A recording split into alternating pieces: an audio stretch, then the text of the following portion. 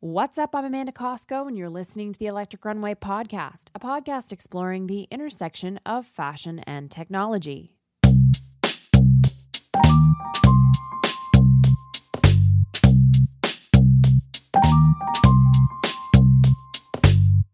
Welcome back. We have just a few more episodes for you before we take a break for the holiday season. Today on the show, we're talking about how technology is changing bespoke apparel. The word bespoke is derived from the British word bespeak, which means to discuss in advance or to order or reserve something. You can see here why the word has had a long-standing relationship with tailoring and tailor-made clothing. At one time, garments were created based on consumer demand and to their measurements and specifications. While the Industrial Revolution may have moved us towards mass manufacturing, we may be returning to an era of highly customized clothing. Only this time, technologies including software, 3D body scanning, and artificial intelligence are making it easier and more efficient than ever to scale the bespoke experience. My guest today is Mark Close, the co-founder and CEO of Bespokeify. Bespokeify is a fashion tech company that creates customizable and bespoke-fitting apparel patterns instantly. Bespokeify enables custom fashion to be made as efficiently and affordably as mass production, and in the process, it eliminates returns because of poor fit, helps build inventory-less fashion brands, and opens the door to AI-driven design. Here to tell us more is Mark Close of Bespokeify.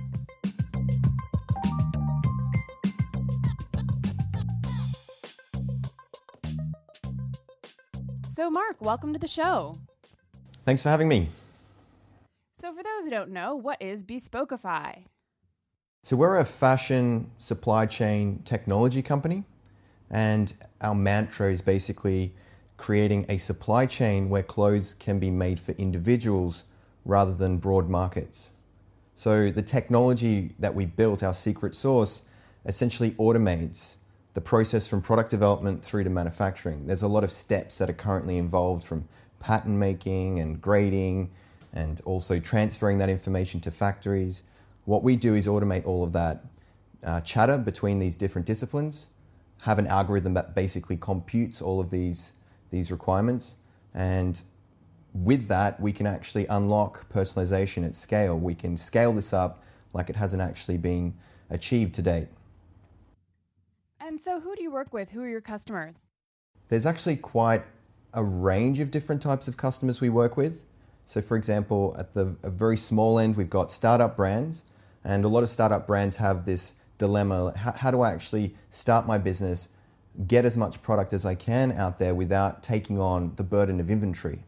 So inventory risk is a huge problem for any startup business. You just don't have the capital reserves to support the warehouses full of product or the plethora of different SKUs that you might want when you start your business. So those guys can definitely use this type of technology to be able to produce on demand or produce with very, very small order quantities so that they don't have to take on that burden. We also have big apparel brands, and these brands are interested for two different reasons. One, rapid product development. So as we become more digitized as a society and we're more connected as ever, brands are realizing that it's difficult for the long lead times that they're accustomed to, that let's say 6 to 12 months to design products for these markets. The digital space is evolving at a much faster rate than traditional supply chain in apparel.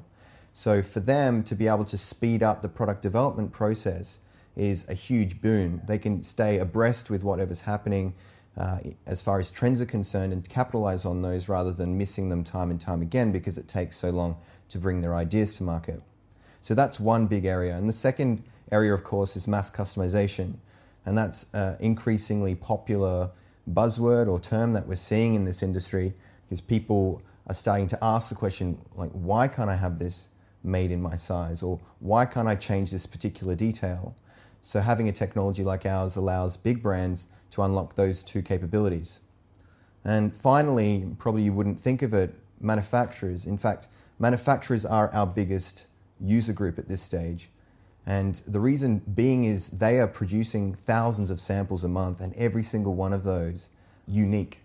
So when they get a tech pack from a big brand, they have to somehow create the pattern, somehow grade that to whatever size specification that the brand requests, produce a sample, and they have to do all that within a couple of weeks.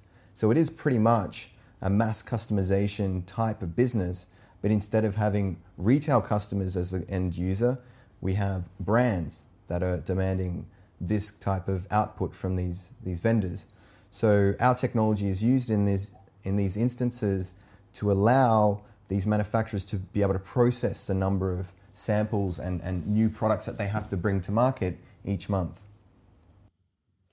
Fantastic. And so you're addressing a number of challenges right now that the industry is facing. And I'm going to get you to walk us through the kind of process of how Bespokeify works in just a second. But first, I wanted to ask something about what you said there in the middle about standardized sizing and mass customization. What's the problem with standardized sizing at the moment? Sure. So first I want to start by saying I don't think standard sizing is necessarily a bad thing. And this has been a very long journey for me to come to a point where I'd say that publicly, being a company that pretty much specializes in producing customized apparel. But the reality is a lot of products don't need anything other than a standard size. For example, if you're going to buy knitwear, you only really need a few different grades for it to work for a broad range of the population. And the stretch aspect of that knit is a big proponent of that. But there are definitely products that do require more personalization than we get as consumers at the moment. And I'm sure there's a lot of frustrated women in North America in particular that just cannot find garments that fit them. And that's because the standard size grading approach just doesn't work. But before I delve into that a little bit more, I just want to say a few more positive notes for standard sizing. With standardization, we also can achieve economies of scale. That's how motor vehicles have been able to get cheaper, and that's how apparel also is incredibly cheap compared to what it used to be like 100 years ago when you used to go down to your tailor to get your wardrobe outfitted. So if you standardize, you can make things cheaper due to economies of scale, but that also unlocks a range of other issues because you're kind of siloing a very complicated and complex and diverse population into 5 or so increments. So we've seen this time and time again, lots of people express their gripes about it, but just garments don't tend to fit a broad range of different body types, different ethnicities and things like that. And as a brand, it's difficult for brands to cater to a broad range of populations because every time they introduce a new size grade, they're increasing the inventory management headache exponentially. So if you want to have, say, 50 sizes of bras, that's 50 times more SKUs that you have to manage for that particular product. And you want to introduce another product, you have to grade that also to 50 sizes. So it's really not a nice problem to be faced with as a brand, but it's equally difficult for consumers if to have to select from a limited range, and a lot of people get left in the dark. Yeah, absolutely. I always give the problem, it's not an apparel anecdote, it's more footwear. I have a very big foot, but a very slim leg. So anytime I'm buying boots that are my size, which is a size 10, it assumes that my calf is huge and it's not. So I have to get custom boots all the time. Same thing, bodies are totally different. So I appreciate you outlining those positives about standardized sizing though, because it is true, all of those points that you just made there. So can you walk us through how Bespokeify works? Sure. So what we've created essentially is a product development system, and we're agnostic as to whether you use the product as a standard size item or if you want to actually go all the way and create a bespoke item. So what happens is you will create or design the product within our platform rather than drawing a picture of what you want and then sending that to a pattern maker to get converted into a pattern and then graded, etc. You would select the design variations that make up that particular design that you want to make. So for example, if you have a shirt, if we break it down, we can look, okay, we've got collars. Collars, you've got collar point lengths, you've got a whole range of different parameters that constitute the design of a collar. And if you extrapolate this to an entire shirt, we can look at plackets, we can look at pockets, we can look at sleeves and cuffs and so on and so forth. And if you can break it into all of these different parts, then a designer pretty much has everything that they need to be able to create any type of design that they can conceive. So we've got this system in place. The designers create their design within this tool, and then because it's designed in this tool, we can automate everything that happens afterwards. So that is the creation of the pattern, that is the grading. So if it's going to be graded to a specific body type, or if it's going to be graded to a sizing specification. It also includes all the manufacturing related items, so how the fabric needs to be cut out, exactly what shrinkage is required to be incorporated into the actual pattern.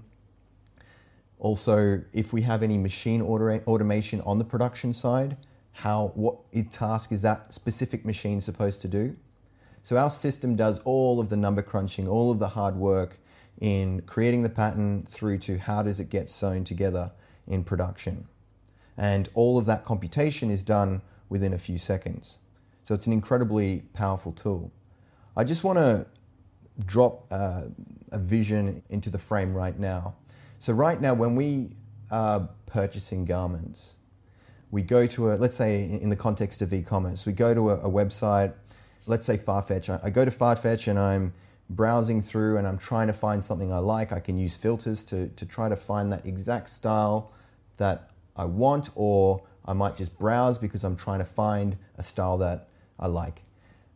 What we are faced with right now is the products that you're seeing have been designed by a number of different designers across the world, anticipating what you are going to want at that specific moment. And this is often happening months, even years in advance. It seems to me like a very inefficient way of a designer creating and a consumer buying. That dynamic is very asymmetric, it's very disconnected. What we can do with a technology where you can automate everything from design through to production is, in the future, say I'm browsing through Farfetch. Farfetch know a few things about me, like what I've bought in the past. They know the sorts of things that I like. They know some demographic information. They also can track the behavior of what I'm doing on the site. Am I filtering or am I browsing? Basically, am I looking for something specific or am I just looking for inspiration?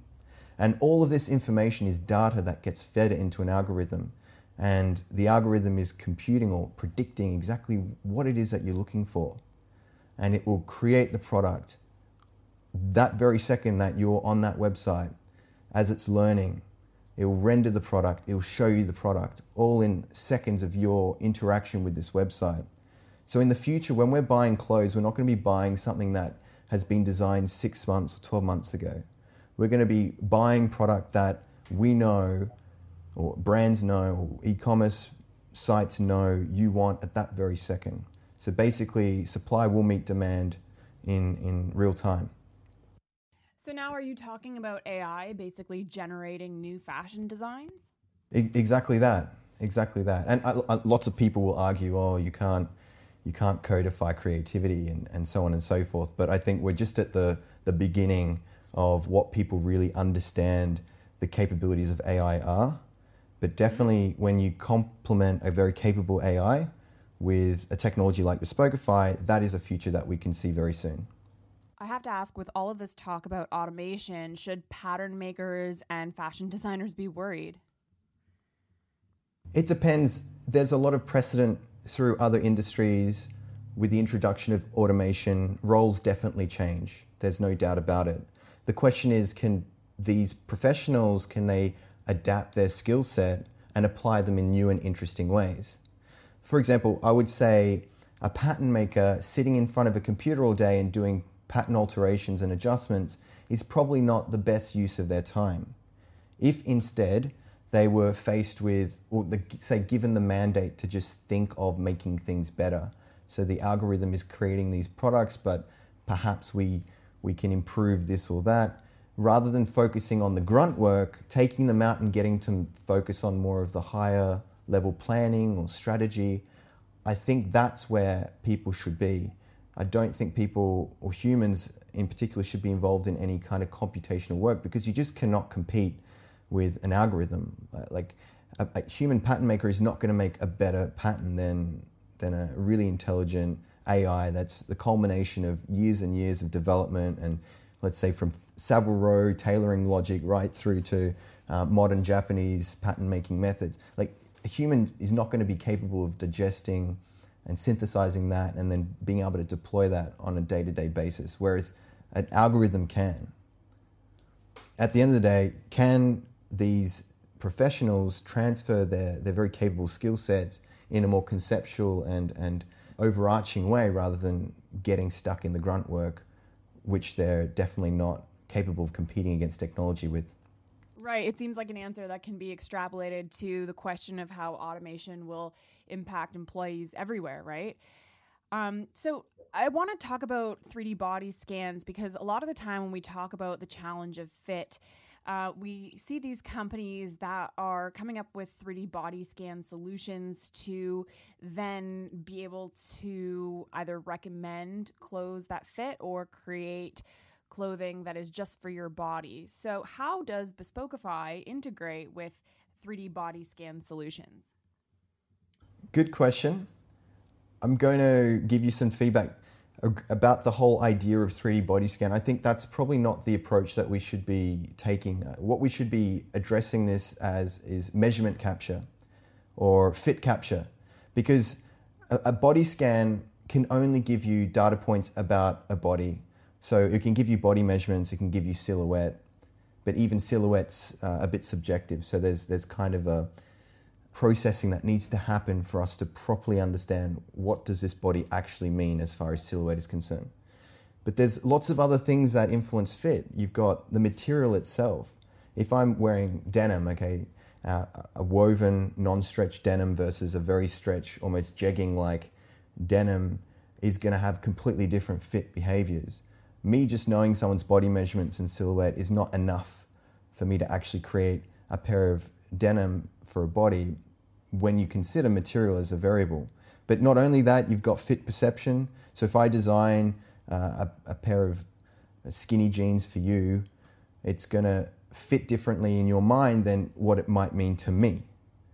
The point I'm trying to make is there's just so many variables in this equation that 3D scanning as an approach maybe covers 5% of the entire problem. And that's a problem that we've noticed the more we've worked with 3D measurement capture tools over the years. The information that we get from those systems is not enough. And that's not even getting into the whole accuracy issue and things like that, because if you, for example, have a high quality $15,000 scanner sitting in a showroom, people can go in and get scanned, even that is not perfect. There's going to be problems when there's artifacting and lots of little issues that can completely throw out and ruin a garment because it's just an inevitability with this type of technology. But then at the other end of the spectrum, you can have these sort of selfie apps. Take a couple of pictures and we can get your measurements. All of these technologies have their limitations. And even if they were working flawlessly, we still have a very, very complicated fit equation that really needs a lot more R&D and probably will take many more years to come in the future to properly map out and solve. We've talked about this idea of mass customization kind of throughout, but I want to dig into it a little bit more. What are the implications of mass customization, I guess, both for consumers and for the way we manufacture clothing? I would say the biggest value add of mass customization is we increase the intrinsic value of garments. What's happened since the Industrial Revolution, say, in apparel is the cost of garments have dropped because you can basically increase the output of factories on a per line, per item day. The number of items per day, per line has increased considerably over the last few decades. And also when you look at the outsourcing of manufacturing to lower cost countries like Southeast Asia, we have seen the price of garments drop dramatically. But at the same time, for these operations to be viable, they need to have volume. So whenever you want to get something made or a big brand gets something made, they have to produce thousands of a particular style. And the problem with that is obviously you end up with waste. A lot of the product that gets sold is only a fraction of the total product that was actually made. So a lot of that is ending up in landfill. A lot of that's being cleared at markdown, at a loss a lot of the time. So there's so much inefficiency built into this supply chain model that it's pushed down prices, it's decreased margins as well. So manufacturers are basically having to absorb a lot of that inefficiency in their pricing. They're trying to find cheaper and cheaper ways to make the same garment. In fact, I have a very interesting anecdote. I'm not going to give you specifics, but if you look at the price of a Ralph Lauren polo shirt 10 years ago, and you compare it to the price of a Ralph Lauren polo shirt, now I'm talking wholesale buying from a factory, it will blow your mind. We're looking at a considerable drop in the unit price per polo shirt within 20 years, whereas everything else in the world has gone up. The cost of living, cost of labor. So it just goes to show all of that squeezing has gone into the manufacturing. The price of garments has dropped, the quality of the garments has dropped. So if we can make garments that are higher quality, we can achieve that through personalization, and that will increase the value of the product. And there's a lot of knock-on benefits as well. You can, for example, localize manufacturing because the garment's now worth more. You can pay your vendors more, which means you could probably afford to produce in the US and still sell it around the same price. You increase the likelihood that the garment will have an end of life. So when I've stopped wearing it, I can give it to someone and maybe they can sell it, or there's still value left over. It's not like you're going down to Walmart and buying some singlets. You walk outside the store, you actually drop one on the floor, and the value of the actual singlet is worth less than you picking it up, taking it home and washing it.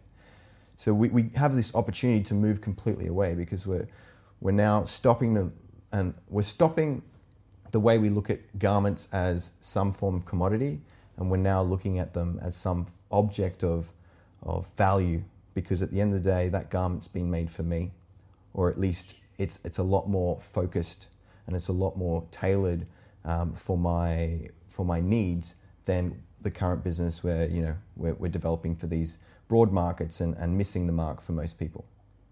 Yeah, and that leads into my next question really nicely, which is about sustainability. As you know, it's a huge conversation in the fashion industry right now.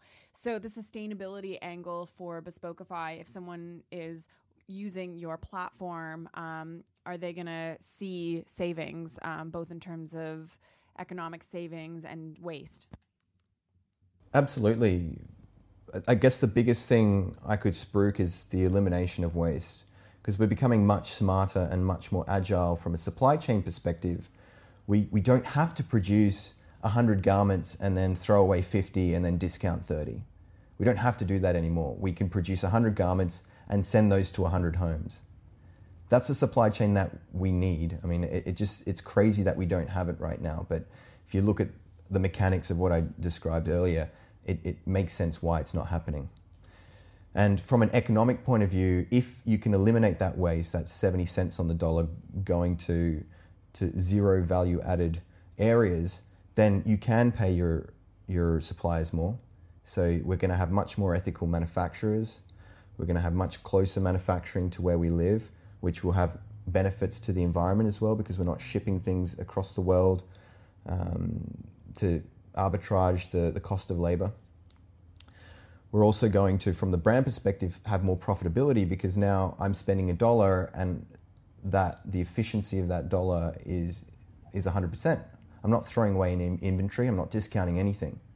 So everyone benefits from this supply chain. The missing link is the technology. So for us, it's a really important mission that we're on, is developing the technology so that we can actually realize this future. And how much does Bespokeify cost if you are a tailor or an apparel brand and you want to get started?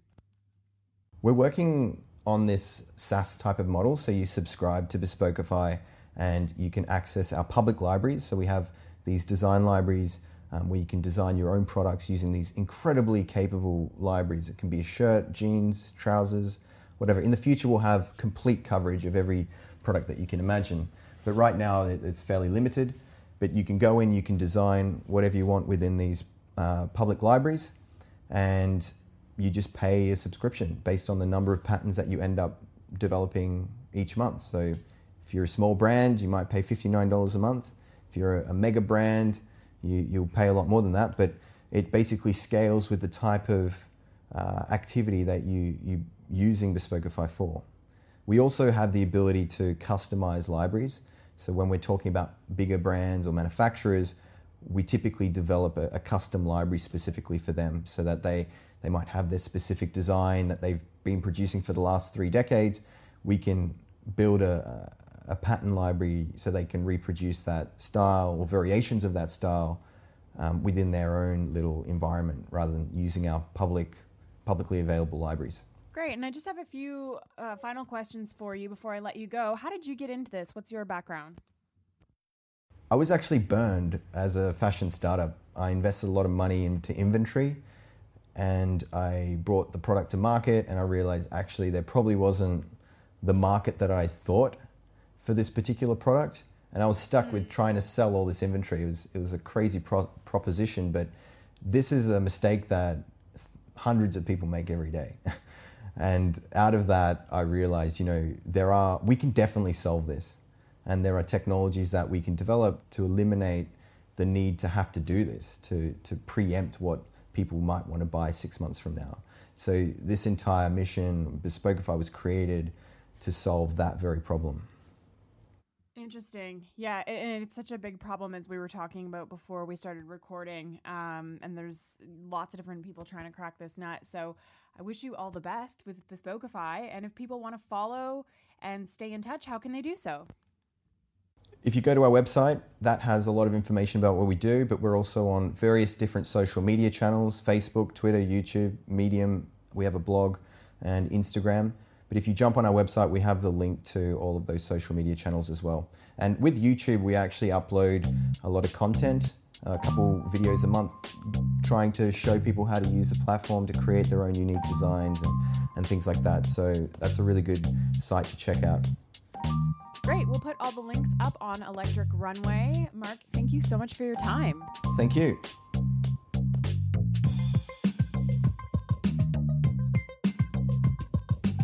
That was my conversation with Mark Ploss of Bespokeify. To learn more about the company, visit electricrunway.com and click on podcasts. We'll have all the links and information that you need there. That's where you'll also find all past and future episodes of the program. The Electric Runway podcast is now available on Spotify, so you can stream us there. For daily fashion tech updates, follow us on Instagram and Twitter. We're at electric_runway. Thanks so much for tuning in, and until next time, here's looking towards the future.